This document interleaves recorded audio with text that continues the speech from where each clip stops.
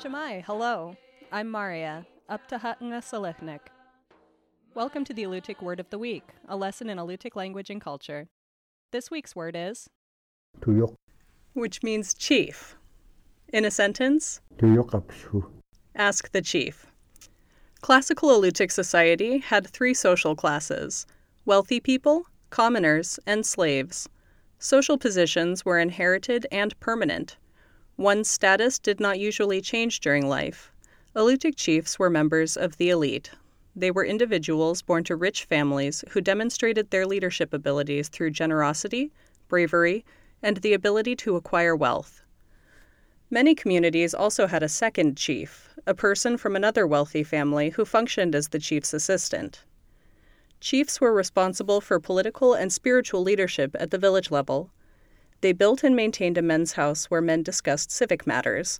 They led war parties to avenge wrongs and obtain slaves. They hosted winter gatherings to acknowledge animal spirits, thank ancestors, and ensure future prosperity. According to Russian accounts, some powerful chiefs exerted influence over several communities, acting both as local and regional leaders. Chiefs and their relatives displayed their social status through elaborate dress. Parkas were made from rare furs, hats decorated with dentalium shells and amber. Elaborate jewelry and tattoos on the face and shoulders all expressed the power and authority of a community leader.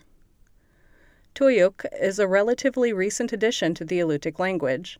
According to anthropologist Lydia Black, it comes from the word toyan of the Yakut language of Siberia.